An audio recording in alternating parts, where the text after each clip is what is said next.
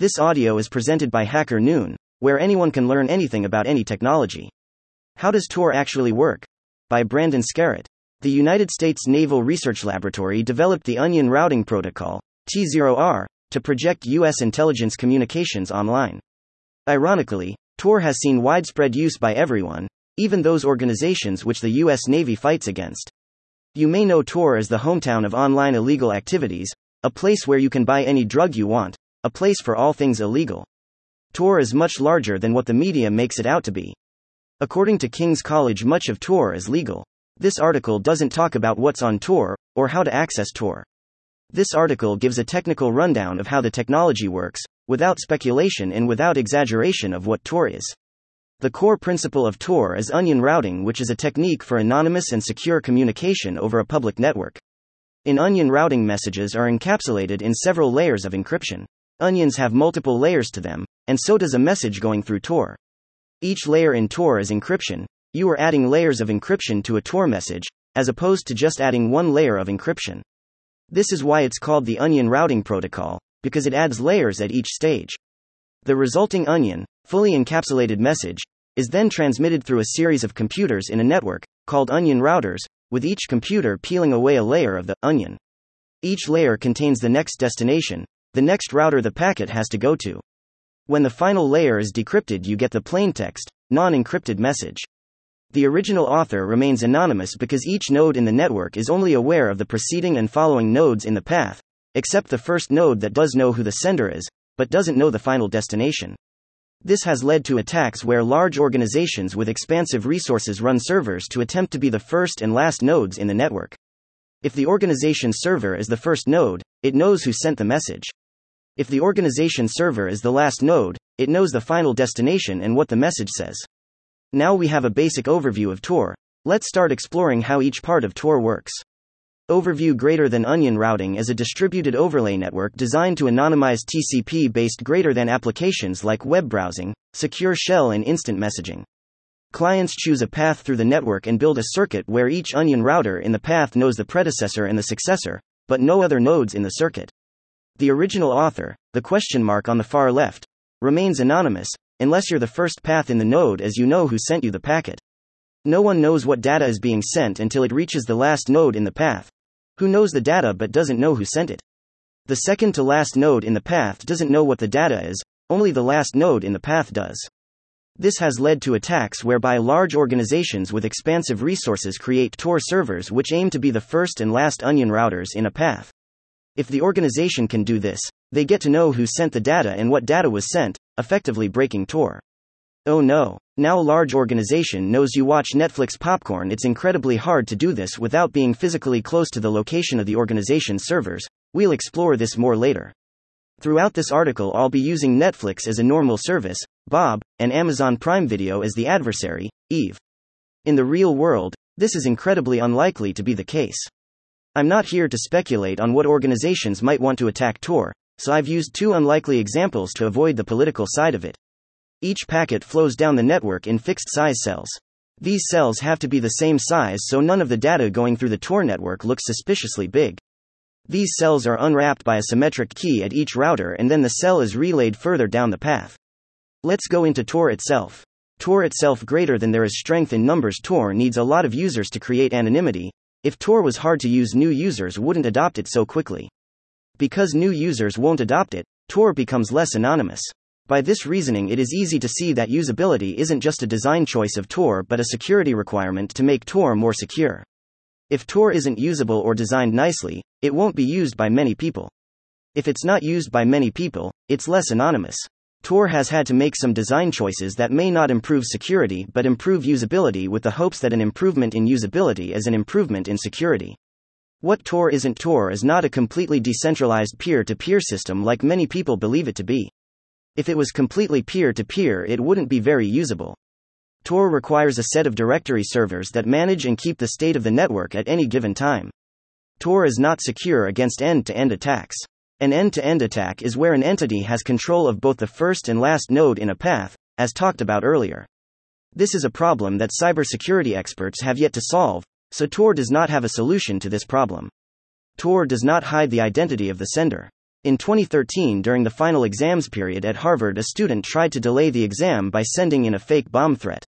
The student used Tor and Gorilla Mail, a service which allows people to make disposable email addresses, to send the bomb threat to school officials.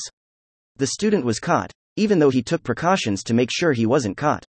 Gorilla Mail sends an originating IP address header along with the email that's sent so the receiver knows where the original email came from. With Tor, the student expected the IP address to be scrambled, but the authorities knew it came from a Tor exit node. Tor keeps a list of all nodes in the directory service, so the authorities simply looked for people who were accessing Tor within the university at the time the email was sent. Tor isn't an anonymizing service, but it is a service that can encrypt all traffic from A to B, so long as an end-to-end attack isn't performed. Tor is also incredibly slow, so using it for Netflix isn't a good use case. Now that we have a good handle on what Tor is, let's explore onion routing. Onion routing. Given the network above, we are going to simulate what Tor does. Your computer is the one on the far left, and you're sending a request to watch Stranger Things on Netflix, because what else is Tor used for winking face? This path of nodes is called a circuit. Later on, we're going to look into how circuits are made and how the encryption works. But for now, we're trying to generalize how Tor works. We start off with the message, we haven't sent it yet. We need to encrypt the message n times, where n is how many nodes are in the path. We encrypt it using AES, a symmetric key crypto system. The key is agreed using Diffie-Hellman. Don't worry, we'll discuss all of this later. There is 4 nodes in the path, minus your computer and Netflix, so we encrypt the message 4 times. Our packet, onion, has 4 layers: blue, purple, orange, and teal. Each color represents 1 layer of encryption. We send the onion to the first node in our path. That node then removes the first layer of encryption. Each node in the path knows what the key to decrypt their layer is, via Diffie-Hellman. Node 1 removes the blue layer with their symmetric key, that you both agreed on. Node 1 knows you sent the message, but the message is still encrypted by 3 layers of encryption. It has no idea what the message is. As it travels down the path, more and more layers are stripped away. The next node does not know who sent the packet.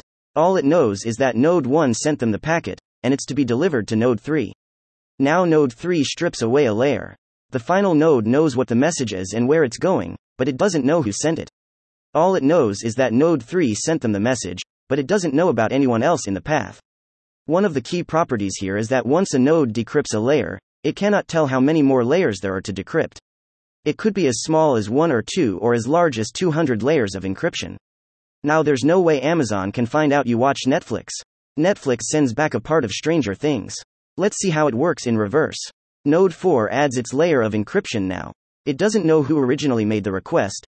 All it knows is that node 3 sent the request to them, so it sends the response message back to node 3. And so on for the next few nodes. Now the response packet is fully encrypted. Now the packet is fully encrypted. The only one who still knows what the message contains is node 4. The only one who knows who made the message is node 1. Now that we have the fully encrypted response back, we can use all the symmetric keys to decrypt it. You might be thinking, I've seen snails snail faster than this, and you would be right. This protocol isn't designed for speed, but at the same time it has to care about speed. The algorithm could be much slower, but much more secure, using entirely public key cryptography instead of symmetric key cryptography, but the usability of the system matters. So yes, it's slow. No, it's not as slow as it could be. But it's all a balancing act here. The encryption used is normally AES with the key being shared via Diffie-Hellman. I've written another article about Diffie-Hellman here. The paths Tor creates are called circuits.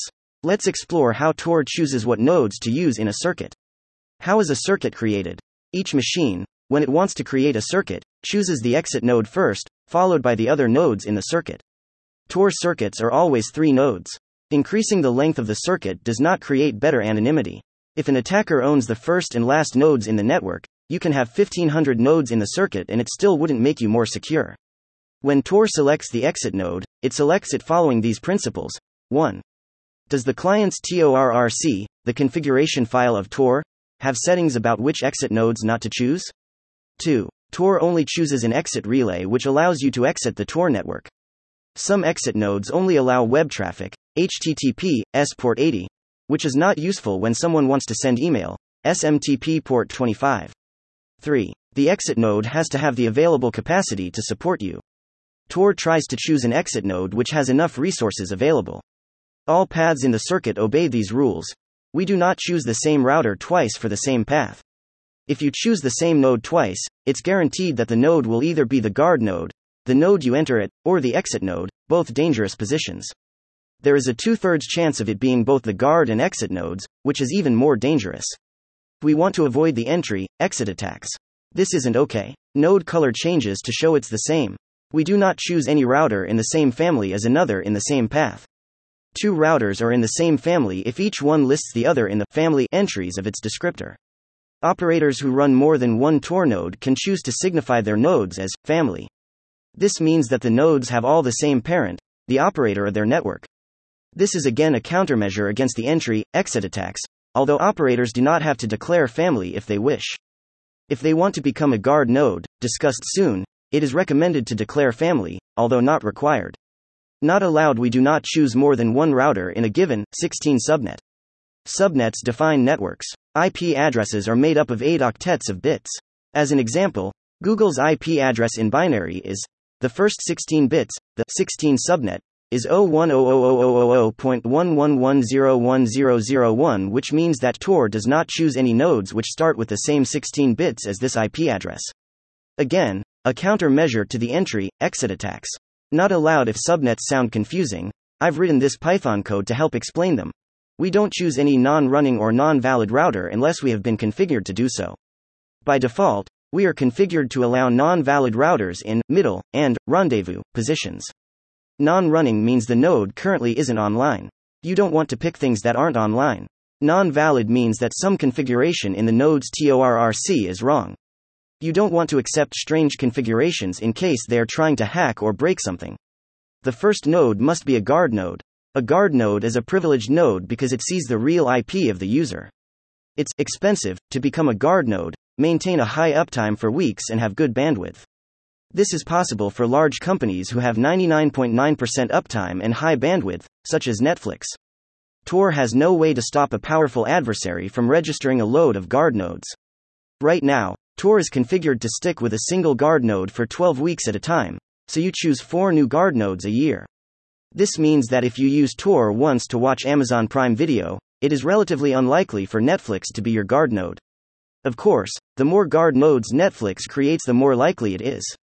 Although, if Netflix knows you are connecting to the Tor network to watch Amazon Prime Video, then they will have to wait 4 weeks for their suspicions to be confirmed, unless they attack the guard node and take it over. Becoming a guard node is relatively easy for a large organization. Becoming the exit node is slightly harder, but still possible. We have to assume that the large organization has infinite computational power to be able to do this. The solution is to make the attack highly expensive with a low rate of success. The more regular users of Tor, the harder is it for a large organization to attack it. If Netflix controls 5100 nodes in the network, the chance of you choosing a guard node from Netflix is 50%. If suddenly 50 more normal user nodes join, then that's 5150ths, reducing the probability of Netflix owning a guard node, and thus, a potential attack, and making it even more expensive. There is strength in numbers within the Tor service. Tor hidden services. Ever heard those rumors? There are websites on the dark web, on Tor, that when you visit them you'll see people doing nasty things, selling illegal things, or worse. Watching The Hangover Part 3 inches. When people talk about these websites, they are talking about Tor hidden services. These are a wild concept and honestly deserve an entire blog post on their own. Hidden services are servers, like any normal computer server. Except in a Tor hidden service, it is possible to communicate without the user and server knowing who each other are. The device, the question mark, knows that it wants to access Netflix, but it doesn't know anything about the server, and the server doesn't know anything about the device that's asked to access it. This is quite confusing, but don't worry, I'm going to explain it all with cool diagrams. 1. When a server is set up on Tor to act as a hidden service, the server sends a message to some selected onion routers asking if they want to be an introduction point to the server. It is entirely up to the server as to who gets chosen as an introduction point, although usually they ask 3 routers to be their introduction points. The introduction points know that they are going to be introducing people to the server. The server will then create something called a hidden service descriptor, which has a public key and the IP address of each introduction point. It will then send this hidden service descriptor to a distributed hash table, which means that every onion router, not just the introduction points, will hold some part of the information of the hidden service. If you try to look up a hidden service, the introduction point responsible for it will give you the full hidden service descriptor, the address of the hidden service's introduction points. The key for this hash table is the onion address, and the onion address is derived from the public key of the server. The idea is that the onion address isn't publicized over the whole Tor network, but instead you find it another way, like from a friend telling you or on the internet, addresses ending in onion. The way that the distributed hash table is programmed means that the vast majority of the nodes won't know what the descriptor is for a given key. So almost every single onion router will have minimal knowledge about the hidden service unless they explicitly want to find it. Let's say someone gave you the onion address. You request the descriptor off the hash table and you get back the service's introduction points. If you want to access an onion address, you would first request the descriptor from the hash table, and the descriptor has, let's say, 4 or 5 IP addresses of introductory nodes. You pick one at random, let's say the top one. You're going to ask the introduction point to introduce you to the server, and instead of making a connection directly to the server, you make a rendezvous point at random in the network from a given set of onion routers. You then make a circuit to that rendezvous point and you send a message to the rendezvous point asking if it can introduce you to the server using the introduction point you just used. You then send the rendezvous point a one-time password. In this example, let's use Labrador. The rendezvous point makes a circuit to the introduction point and sends it the word Labrador and its IP address. The introduction point sends the message to the server, and the server can choose to accept it or do nothing. If the server accepts the message, it will then create a circuit to the rendezvous point. The server sends the rendezvous point a message. The rendezvous point looks at both messages from your computer and the server. It says, well, I've received a message from this computer saying it wants to connect with this service, and I've also received a message from the service asking if it can connect to a computer. Therefore, they must want to talk to each other. The rendezvous point will then act as another hop on the circuit and connect them. In short, a hidden service works like this, taken from here. 1. A hidden service calculates its key pair, private and public key, asymmetric encryption. 2. Then the hidden service picks some relays as its introduction points. 3. It tells its public key to those introduction points over Tor circuits. 4. After that, the hidden service creates a hidden service descriptor, containing its public key and what its introduction points are. 5. The hidden service signs the hidden service descriptor with its private key. 6. It then uploads the hidden service descriptor to a distributed hash table, DHT. 7. Clients learn the onion address from a hidden service out of band. E.g., public website, $hash. Onion is a 16-character name derived from the service's public key. 8. After retrieving the onion address, the client connects to the DHT and asks for that $hash. 9. If it exists, the client learns about the hidden service's public key and its introduction points. 10. The client picks a relay at random to build a circuit to tell it a one-time secret. The picked relay acts as rendezvous point. 11. The client creates a introduce message, containing the address of the rendezvous point and the one-time secret, before encrypting the message with the hidden service's public key. 12. The client sends its message over a Tor circuit to one of the introduction points, demanding it to be forwarded to the hidden service. 13. The hidden service decrypts the introduce message with its private key to learn about the rendezvous point and the one-time secret. 14. The hidden service creates a rendezvous message, containing the one-time secret and sends it over a circuit to the rendezvous point. 15. The rendezvous point tells the client that a connection was established. 16. Client and hidden service talk to each other over this rendezvous point. All traffic is end-to-end encrypted and the rendezvous point just relays it back and forth. Note that each of them, client and hidden service, build a circuit to the rendezvous point. At 3 hops per circuit, this makes 6 hops in total. Tor is a fascinating protocol full of algorithms that have been refined over the years. I've come to appreciate Tor, and I hope you have too. Unfortunately, this article is far too long to summarize shortly. If you want to learn more, check out the paper on Tor titled, Tor, the Second-Generation Onion Router. If you like this article and want more like it, sign up to my email list below. I'll only send you an email when I have something new, which is every month, 2 months or so. If you're feeling extra generous, I have a PayPal and even a Patreon. I'm a university student who writes these articles in my spare time. This blog is my full-time job, so any and all donations are appreciated. Originally published at Scarrett blog on March 1, 2019. Thank you for listening to this HackerNoon story, read by Artificial Intelligence. Visit hackerNoon.com to read, write, learn, and publish.